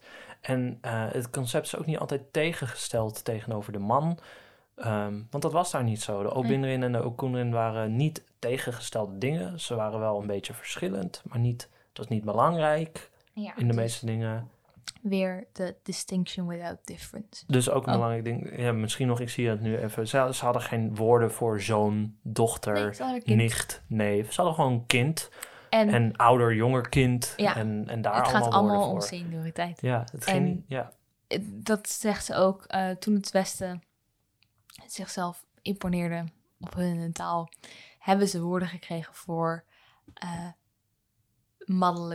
mannelijke sibling. En dus Ja, daar hebben ze dus ook gegenderde woorden voor gekregen dankzij #kolonisatie. ja, dus daar gaan we het denk ik nu over Nee, we hebben het eerst nog even over de geschiedenis. De geschiedschrijving van Yoruba. Ja, Want deze auteur, naar wat ik van haar meekrijg, is zij heeft ze een relatief controversieel standpunt. Tenminste, met de bronnen die ze erbij haalt. Want zij haalt er heel veel bronnen bij die wel een gegenderde distinctie maken binnen de Yoruba-cultuur. ja, En terwijl zij beweert dat die hier niet bestaat. Als je kijkt naar de... Sure, je hebt anatomische mannen en anatomische vrouwen, maar dat betekent heel wat anders. mhm. En als zij kijkt dus onder andere naar de geschiedschrijving en de manier waarop er naar de geschiedenis wordt gekeken. En een van de voorbeelden die ze ervan geeft is een lijst van koningen. Deze lijst is samengesteld door Reverend Samuel Johnson en was een man. En die was van ja, dit zijn 34 mannen. Of 34? 38 zijn het. 38 koningen in ieder koningen, geval. 34 mannen. 34 mannen, 4 vrouwen, want ik heb expliciet bewijs dat het vrouwen zijn. Ja. Heeft hij nog wel veel van die vrouwen tot regents Ja, ofwel- verklaard? Van, Jij regeert plaatsvervangende- jij regeert terwijl iemand anders volwassen genoeg wordt om te mogen regeren. ja, je zoon. Belangrijk. Of je neefje, of Ja. dat soort mensen. Maar ja, dus dat was een lijst van Johnson van 38 koningen, waarvan inderdaad 4 we wisten dat dat vrouwen waren. En of zo. En die waren dan nog regents. Ja. Totdat hun zoon of neef koning werd. En de auteur van het boek, die kijkt er eens naar. En die is van, Die was van, ik weet niet of je gelijk hebt. En als je alleen maar de mensen benoemt die bewezen vrouw zijn, waarom kunnen de anderen dan niet ook een vrouw zijn? Ja, Zonder bewijs. Maar Hanna koning, dat zijn toch mannen? Oh ja, maar het is een woord zonder gender. Precies. het is Oba betekent heerser. ja, heerser, oba. Ja, Dat handig. is gewoon, dat betekent gewoon leider. Ja. Of heerser. En heerser en leider zijn al zelfs bij ons een beetje gendered, zeg maar, leider. Je kan leidster zeggen, je kan... Vind jij Angela Merkel een heerser? Ik vind haar wel een leier, maar dat is iets anders. Maar dus de assumptie dat oba altijd koningen zijn, altijd mannen zijn, until proven otherwise, dus totdat het tegendeel bewezen is, zoals we net hebben besproken, slaat nergens op, want vrouwen waren ook oba. Want dat maakte niet uit. Je anatomie maakte niet uit voor je sociale leven. Nee. Je kon als vrouw, alles zijn, behalve de dingen die lineage restricted waren, dus die alleen maar voor een bepaalde lijn bedoeld waren. Ja. En er is heel veel over te zeggen over dit soort dingen. Ze geeft meerdere soorten voorbeelden van. Ze geeft ook een voorbeeld van kunstwerken, beelden, waar sommige worden geclassificeerd als anatomisch man, sommige als anatomisch vrouw. En de redenen waarom ze zodanig geclassificeerd worden, zijn eigenlijk allemaal bullshit. Ja. En dat ze geclassificeerd zouden moeten worden, is ook bullshit. Ja, want wij, zeg maar, westerse mensen klassificeren zo, maar ze werden niet zo geclassificeerd. En zij zegt hier over die lijst koningen, in other words, the issue is not why only 4 Alafin of Oba zijn een beetje interchangeable. In other words, the issue is not why only 4 Alafin are identified as females, but how the rest of them were identified as males. Want dat werd ook niet aangegeven dat ze man waren. Nee, het is dus de man is de norm. En alleen maar als er bewijs is dat het niet zo is het een vrouw. Ja, En dat is eigenlijk hoe heel veel van het onderzoek en de geschiedschrijving volgens haar gaat, betreft de Yoruba-geschiedenis en maatschappij. Dat er eigenlijk gewoon wordt aangenomen dat de genderneutrale woorden in machtsposities gaan over mannen, totdat er iets is wat sterk tegenbewijs geeft. ja. En dat is een extreem westerse invloed. Want dat is het probleem met geschiedschrijving namelijk, omdat Yoruba een orale geschiedenis heeft. En te keren, het is pas eigenlijk opgeschreven nadat de christenen en de Engelsen naar West-Afrika en de huidige Nigeria kwamen. En ze waren van, we gaan een school beginnen waar je naartoe mag komen. Wil je? En daar hebben ze leren schrijven en Engels geleerd. En Engels is wel gegenderd. En met die kennis kwamen ze toen interviews houden met deze mensen binnen deze vertellers of deze mensen, de geschiedschrijvers, zeggers binnen de Yoruba-maatschappij. En dat gaat natuurlijk mis, omdat je spreekt überhaupt al 2 talen. Wacht, wat bedoel je? Oh. Dat laatste stukje was te veel geschied voor mij om te begrijpen wat er kwamen de mensen die eigenlijk de geschiedenis van Yoruba kwamen opschrijven en onderzoek kwamen doen naar de geschiedenis, die hebben het op een bepaald moment vertaald naar het Engels. En die kwamen er potentieel al met een Engels gedachtegoed in. En dat betekent dus dat je vanuit de gegenderde taal Engels of naar de gegenderde taal Engels gaat. En dat er altijd een bepaalde bias binnenkomt sluipen die niet binnen de geschiedschrijving bestaat. Er bestaat zeker een bias binnen de geschiedschrijving, dat erkent de auteur ook. Die is zo van, er wordt binnen de Yoruba-maatschappij ook erkend dat als je een oraal geschiedschrijver bent, dan ben je ook gewoon... Het is niet... De objectiviteit bestaat niet. Dat erken je. Maar de bepaalde bias die geïntroduceerd wordt met Engels is op het gebied van gender wat niet bestaat binnen deze maatschappij. En dat is fout. Ja, dus dan komen we denk ik langzaam het territorium in van... Oké, we hebben wat voorbeelden gegeven van hoe we het verkeerd geïnterpreteerd hebben. Ja. De geschiedenis. We hebben laten zien hoe wij in gender denken en hoe ze dat vroeger niet deden. Met die lijst van koningen, hoe we dat dus daarin hebben gelezen, van vroeger wel. En dat de man binnen de westerse samenleving als standaard wordt genomen. En dat je dat goed ziet in dus die lijst van koningen. Je bent man totdat until proven otherwise. Maar in Yorubaland denken ze nu ook meer in gender. Ja, want een van de redenen dat er zoveel verschillende meningen bestaan over genderloos, wel gender, Yoruba-maatschappij, is omdat het nu niet meer zo gaat als vroeger. En hoe komt dat, Sven? Dat komt door het kolonialisme dat de Britten daar hebben gedaan en door de christelijke missionaries. Zendelingen. De mensen die het woord van God kwamen brengen naar het westen van Afrika. Ja, ik ben even een dingje aan het zoeken. En dus door iets dat... Ik kan even de exacte quote zo snel niet vinden. Maar de christenen die kwamen daar eigenlijk voordat de Engelse staat daar kwam. En die wilden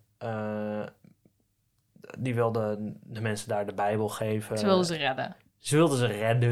Ze wilden ze opvoeden met de Bijbel. En ze zeiden...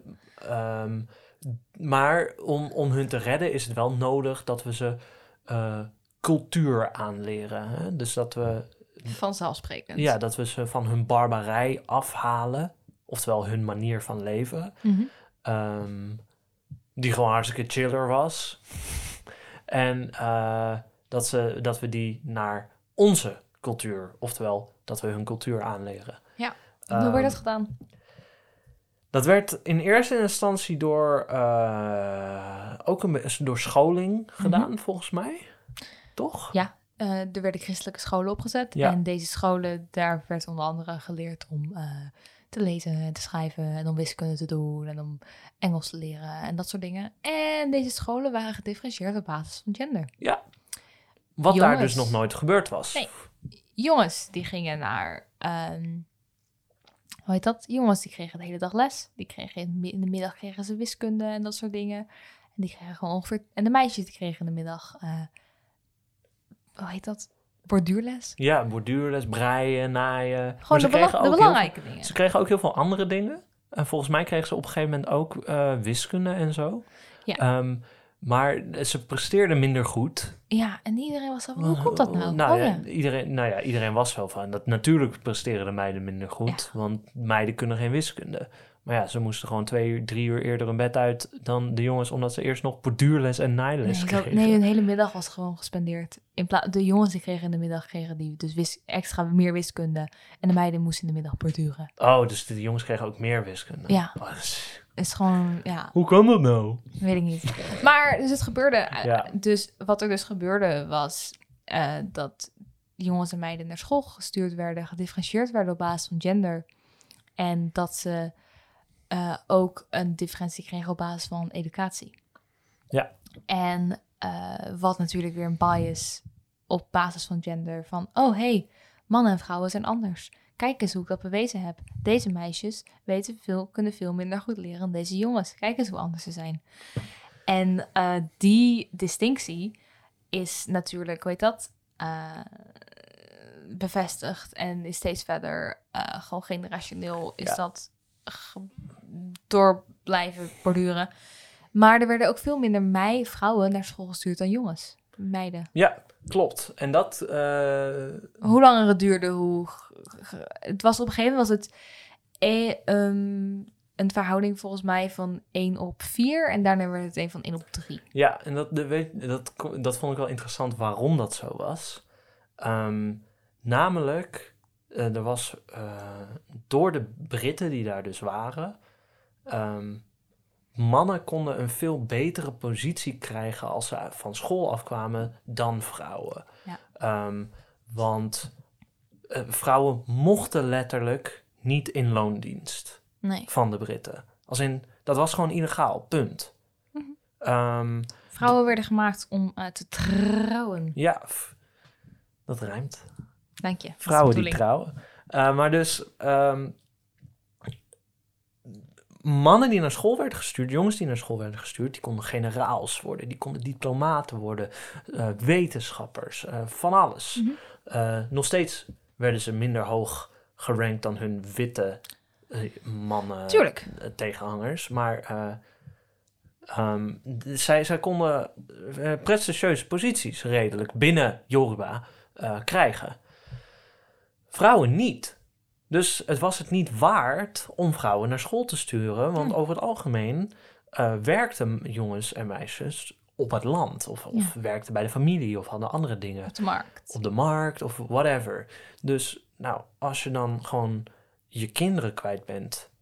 en die werken niet meer voor jou... maar ze krijgen ook niet prestigieuze posities... Mm-hmm. Dan hou je ze thuis, want dan kunnen ze lekker thuis werken. Dus jongens kregen prestigieuze posities... meisjes niet, dus meisjes bleven thuis. Wat ook weer ervoor zorgde dat jongens veel beter waren in de dingen die je op school leerde. En die gezien werden als goed. Ja. Je bent slim als je wiskunde weet. Je bent dom als je het niet weet. Vak wiskunde. Jongens weten wiskunde, meisjes niet. Jongens zijn slim, meisjes zijn dom. Ik weet geen wiskunde. Terwijl dus het state mandated was dat... vrouwen niet in loondienst mochten. Loondienst was trouwens iets wat ook niet bestond daarvoor. Nee. Geld? Voordat geld weet ik niet. Ja. Maar in ieder geval loondienst niet. Dus als jij zoveel uur werkt, krijg je zoveel geld per uur. Ja, precies. Per uur van deze baas. Ja. En de Yoruba daar werden ingezet om alle treinrails te bouwen... die de Britten aanlegden om grondstoffen uit Nigeria... te trekken en naar Engeland te sturen. Dat was ook weer komen. Woorden. Dus je ziet hoe, zeg maar, het begin van kapitalisme daar... hand in hand met imperialisme... die twee zijn over het algemeen niet los van elkaar te zien... Nee. Ervoor zorgde dat gender daar ook steeds dieper een ding werd...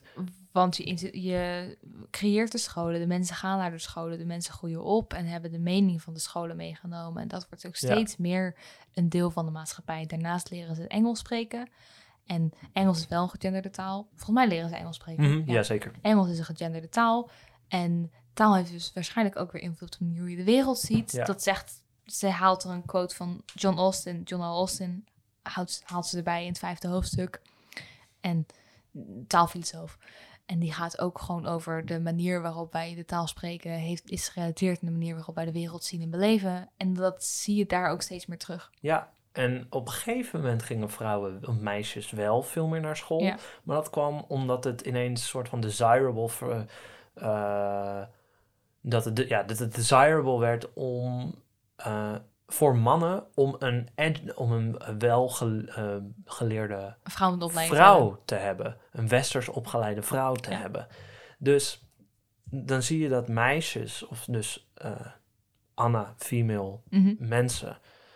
van werkers of leiders of andere hunters, priesters... Ja. Zelfs Aya, dus dat woord voor wife, vrouw... wat niet 1-op-1 vrouw was... Maar dat zij dus naar school gingen om vrouw te worden. Om met iemand te trouwen. Om trophy wife te zijn. Ja. En dus gewoon een aanhangsel van de man werden. En dat werd gewoon de positie van vrouwen. En die dus echt met hun mannen mee moesten. En dus echt geen macht meer hadden. Omdat de Britten dat gewoon... verboden hadden binnen de regering. Van ze hadden afgenomen. Ja. Fuck de Britten. En dat is de korte geschiedenis van wat er gebeurd is. Vrouwen mochten ook geen land hebben. Oh ja, er kwam op een gegeven moment... Van de Britten? Ja, er kwam het kopen van land kwam tevoorschijn. Want het gaat... We moeten die quote voorlezen. Nee, maar... Wat er gebeurde was, land was lineage gerelateerd. Dus jouw familie, jouw voorouders, dit was hun land. En die konden het geven aan andere mensen. Maar op een gegeven moment, dus de Westelingen die kwamen zo, die waren zo, ja, wij kregen een stuk land. Land was niet een verkoopbaar bezit of iets in de richting. Nee. En op een gegeven moment werkte het wel. Ja, dus hier komt een westerse settler, komt naar Yorubaland. En dit is een quote van iemand. When Mr. Hinderer, on first settling at Ibadan, asked what price he must pay for some land, the chief said, laughing, "Pay? Who pays for the ground? All the ground belongs to God. You cannot pay for it." Ja. Betalen? Wie betaalt er in godsnaam voor de grond? Ja, God is toch wel... De grond is van God. Je kan het niet betalen. Nee. Dat was een vreemde conceptie voor de mensen hier, denk ik. Ja, dus de grond was van iedereen. Ja. En als het van iemand was, dan was het van een groep mensen. En niet van één iemand die het kon betalen. En je verkoopt het niet. Nee, dat was niet een ding. En dus op een gegeven moment kon je dat wel kopen. Ja. Want het Westen wilde het kopen. En dus het Westen kon het kopen. Ja. En, want die gaven wel genoeg shit dat het op een gegeven moment... dat ze dachten, oké, als je dat ervoor heeft, alsjeblieft. Mm-hmm. Maar vrouwen mochten het niet bezitten. Nee, tuurlijk niet. En dat land werd gebruikt om bijvoorbeeld cacao op te verbouwen. En daar werd ongelooflijk veel winst op gemaakt. Winst die vrouwen misliepen. Want vrouwen mochten en het land niet bezitten... en mochten niet in loondienst zijn. Nee. En dus zie je, daar komt steeds meer dus weer een distinctie tussen... mannen en vrouwen, opgelegd door het Westen en de manieren waarop zij werken. En je ziet niet alleen de distinctie tussen mannen en vrouwen, maar je ziet op het moment dat de vrouw gemaakt wordt, of dat die Obinrin, volgens mij, of Okunrin, een van de twee, sorry, dat die tot vrouw gemaakt worden, dat het moment is dat ze ook onderdrukt worden. Ja. Dus zodra het concept vrouw, het gender vrouw, opgelegd wordt of bestaat, dat is het punt van onderdrukking. Ja. The invention of women. Ja, ze worden ontdekt, ontdekt, gemaakt. Ja, en dus dan krijg je een soort intersectioneel drama wat zich afspeelt. Ja. Namelijk, de kolonisten komen daar. Mm-hmm. Je wordt niet alleen tot zwart gemaakt, want die mensen zagen zichzelf nooit als zwart. Nee. Niet alleen omdat ze niet witte mensen zagen, maar ook omdat het niet uitmaakte wat voor kleur je had. Want Senioriteit. het ging om, als jij ouder was dan ik, dan deed ik wat voor je, weet je wel. Maar Ja. niet om jouw biologie. Nee. Dus ze hadden geen concept van ras, dat maakte niet uit. Dus ze werden in eerste instantie geracialiseerd. Ze werden onder de witte mensen geplaatst. En daarna werden ze ook nog gegenderd. Dus werden zwarte vrouwen ook nog onder zwarte mannen gezet. Ja. Dus je had een soort ranking. Ja. Hebt.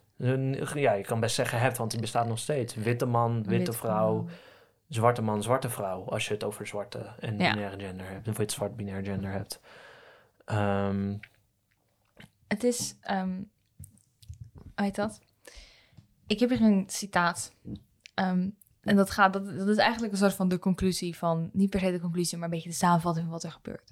Het zegt... If Yoruba society did not make gender distinctions... and instead made age distinctions... as the Johnson Code suggested did... then for the Yoruba... the age distinctions were the ones worth drawing... at least until the British showed up on our doorstep. Dus als de Yoruba-maatschappij geen genderdistincties maakte... maar distincties op basis van leeftijd, dan waren het de leeftijdsdistincties die uitmaakten. De rest was irrelevant. Totdat de Britten verschenen. En toen de Britten verschenen, werd gender opeens wel relevant. En dat betekent dus dat er was nog geen zwarte vrouw voor de mensen hier, omdat beide dingen bestonden nog niet. Omdat beide dingen nog niet bestonden. En die werden ineens op hun gegooid. En waar het volgende hoofdstuk eigenlijk over gaat, is de manieren waarop je het ziet. Onder andere dat is... het gaat over onder andere taalvertaling, maar ook over de manieren waarop het in bepaalde onderzoeken teruggezien wordt en in beschrijvingen van bepaalde groepen. Dus het gaat over onderzoek naar Yoruba-cultuur in onze moderne tijd en hoe de genderdistincties daarvan invloed op zijn. Ze beschrijft onder andere 2 religieuze culten van dezelfde god. 1 volgens mij met alleen maar ana-males en eentje met alleen maar ana-females. En het onderzoek wat daarnaar gedaan werd. En de manier waarop de mannen beschreven werden was op een traditioneel mannelijke manier. De manier waarop de vrouwen beschreven werden was op een traditioneel vrouwelijke manier. Ja, de mannen waren intimiderend en strak en sterk. Ja. En de vrouwen waren niet intimiderend, maar angstaanjagend en mooi. Ja, en, op een gegeven moment wordt een 60-jarige cultleider met vele kinderen... Ja, en cult, ze noemen het een cult, maar gewoon een groepsleider. Het is een ander soort... Ja. Het is niet alsof je hier in het bos met z'n allen, zeg maar, raar... Nee, maar die wordt beschreven als giechelend. En zij was ook zo van... Dat is zo'n dissonantie. Iemand die gewoon... Een sterke leider met zoveel dingen die voor zich spreken... wordt beschreven als giechelend. Dat is niet iets wat... inherent is in deze persoon of in de Yoruba-maatschappij. Dat is puur de manier waarop het Westen naar mensen kijkt en waarop ze kunnen accepteren dat deze persoon een leider is. Ja. Door diegene te reduceren tot genderkenmerken. Ja, dus gender is nu een ding in Nigeria, in Yoruba-land. Maar ze zegt ook, ze wil nog steeds een beetje een distinction, of een verschil aanduiden, dat het niet precies hetzelfde is als hier. Ze zegt ironischer genoeg, hoe hoger opgeleid, aanhalingstekens, hoe meer westers opgeleid je daar bent, hoe meer de genderdistincties die je toepast op die van ons lijken. Ja. Omdat je gewoon daarin geëducated wordt, onderwezen wordt.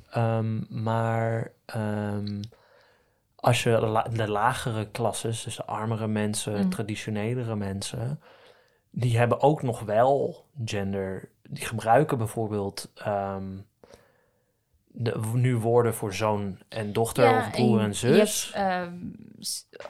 aanspreeksvormen voor senioriteit, voor vrouwen die als senior en hoger opstaan en mannen die als senior zijn en hoger opstaan. Daar heb je nu nieuwe aanspreekvormen Ja, voor. en je hebt woorden voor broer en zus, maar je hebt nog steeds ook woorden voor broer. En wat je ook zegt met die ouder zijn, die mannen en vrouwen die ouder zijn. Je hebt nog steeds verschillende woorden, of verschillende intonaties moet ik eigenlijk zeggen.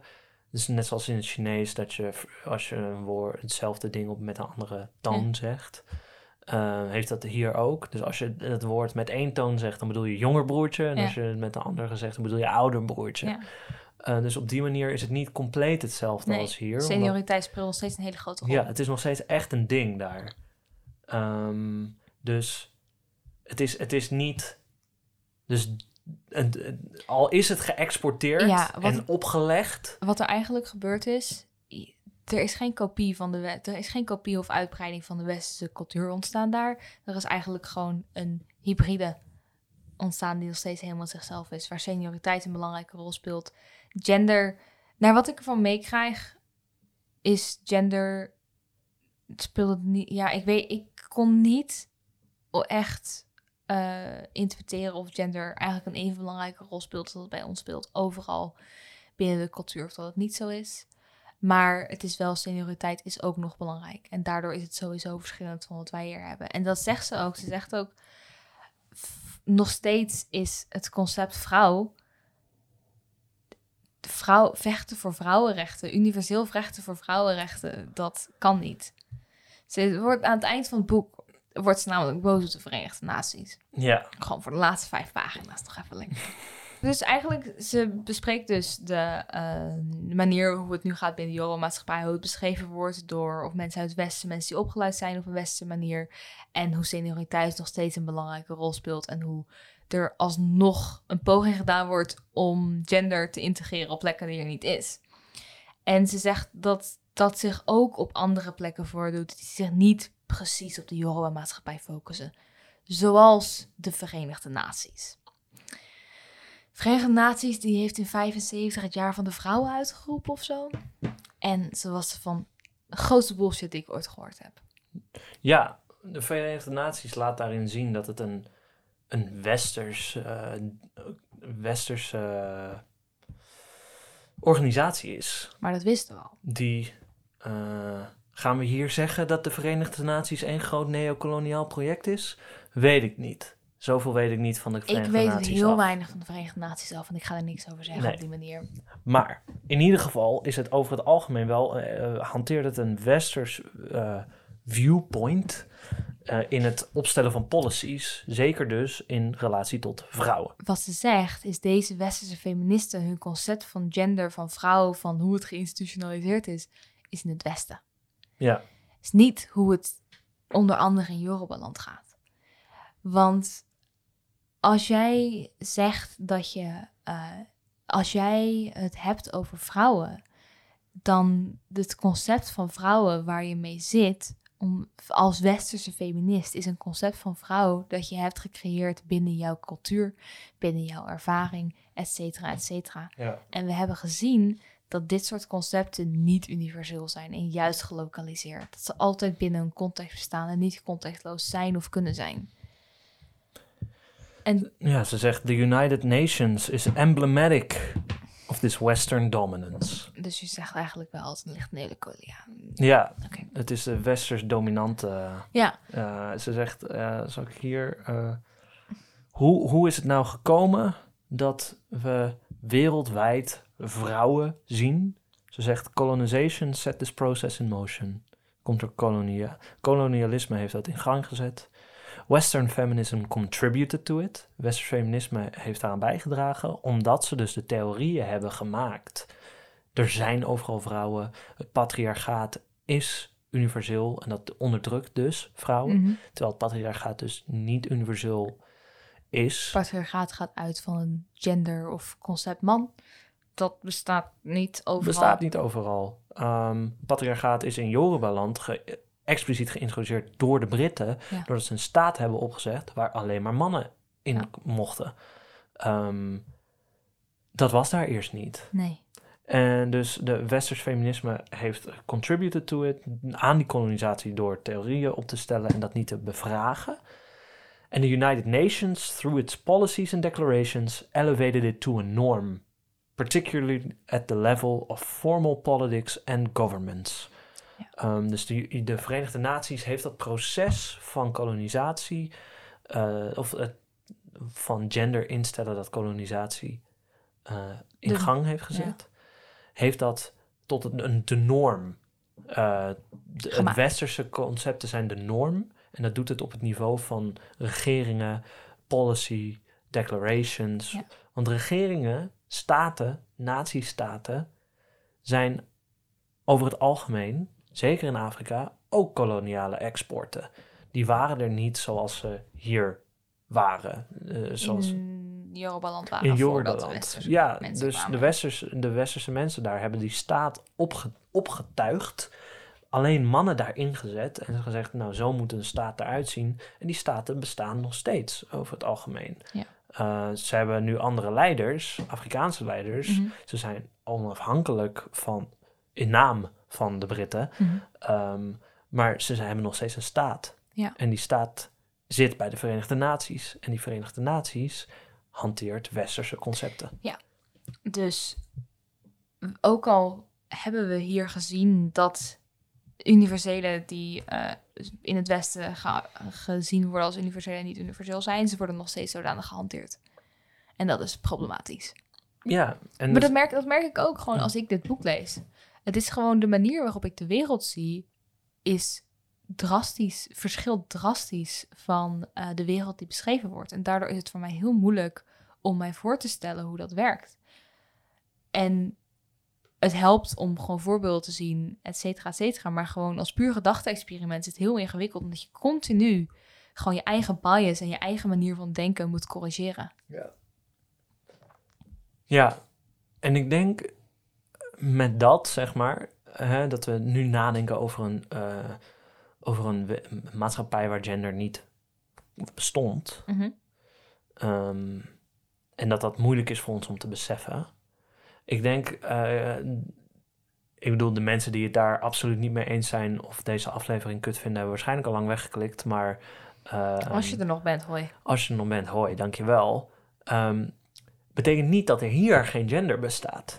Nee. Bestaat overduidelijk wel, want het is een realiteit voor hoe wij leven. Zeg maar, waarheid wordt gemaakt. Voor niet-filosofen en voor heel veel wel-filosofen is het een heel controversieel statement die ik nu ga maken waarschijnlijk. Maar voor mij is het zo klaar als een klontje dat waarheid binnen een bepaald systeem als waar geldt. Mm-hmm. En dus zelfs die statement heeft alleen betekenis binnen ons systeem. Mm-hmm. Maar dus dat binnen ons systeem er absoluut gender is. Ja. En er absoluut mannen en vrouwen zijn. Dat betekent niet dat gender voor altijd hoeft te bestaan.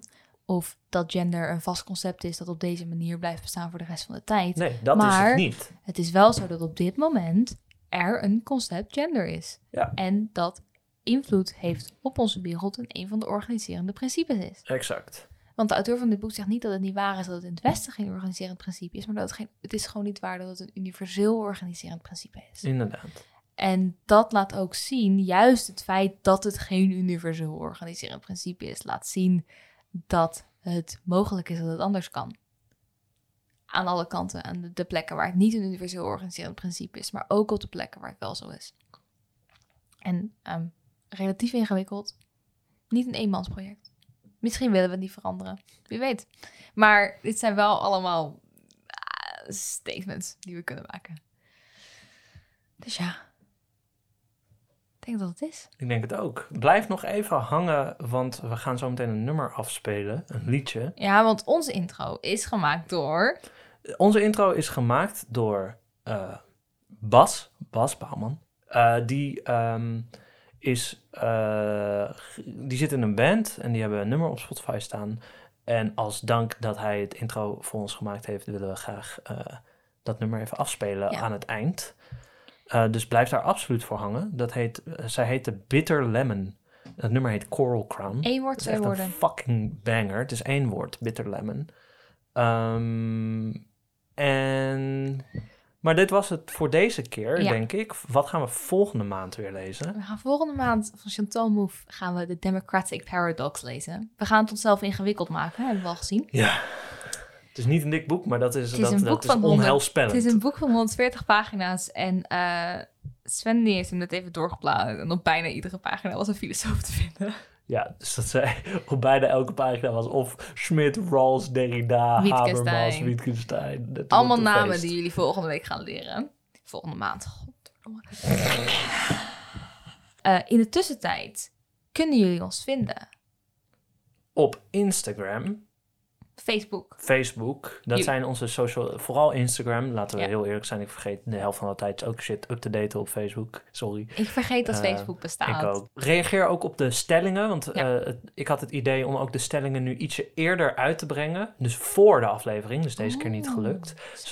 Zodat wij ook kunnen reageren als er echt een hot take is of dat het relevant is. Mhm. Maar dus dat we de platformen wat meer integreren. Dus sowieso, ik lees alles op Instagram. Ik probeer op alles te reageren, tenzij ik daar geen zin in heb. YouTube staan we op, Spotify staan we op, iTunes. Podcast. Apple Podcast staan we op, zo heet het. iTunes.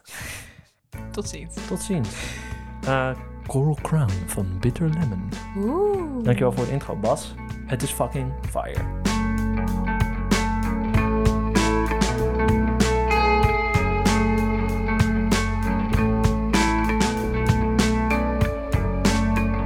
Tell me where I should go.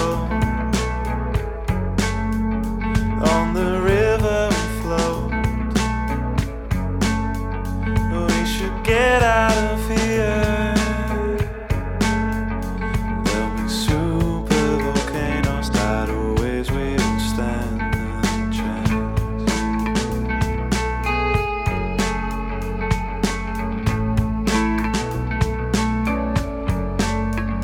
I'll believe you, my dear, when I see it come near. Don't worry, I'll never drown. If I ever get pulled under, it's a fish they prey.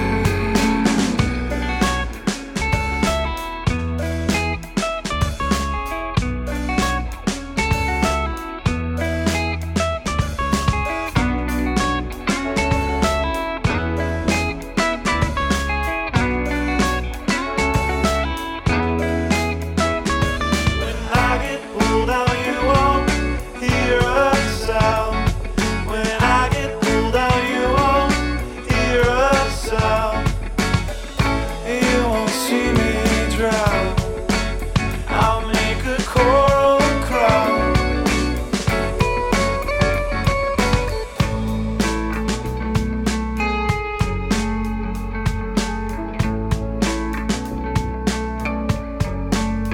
Don't wanna lose you, my love, to those voices above you. I'd like to take you away.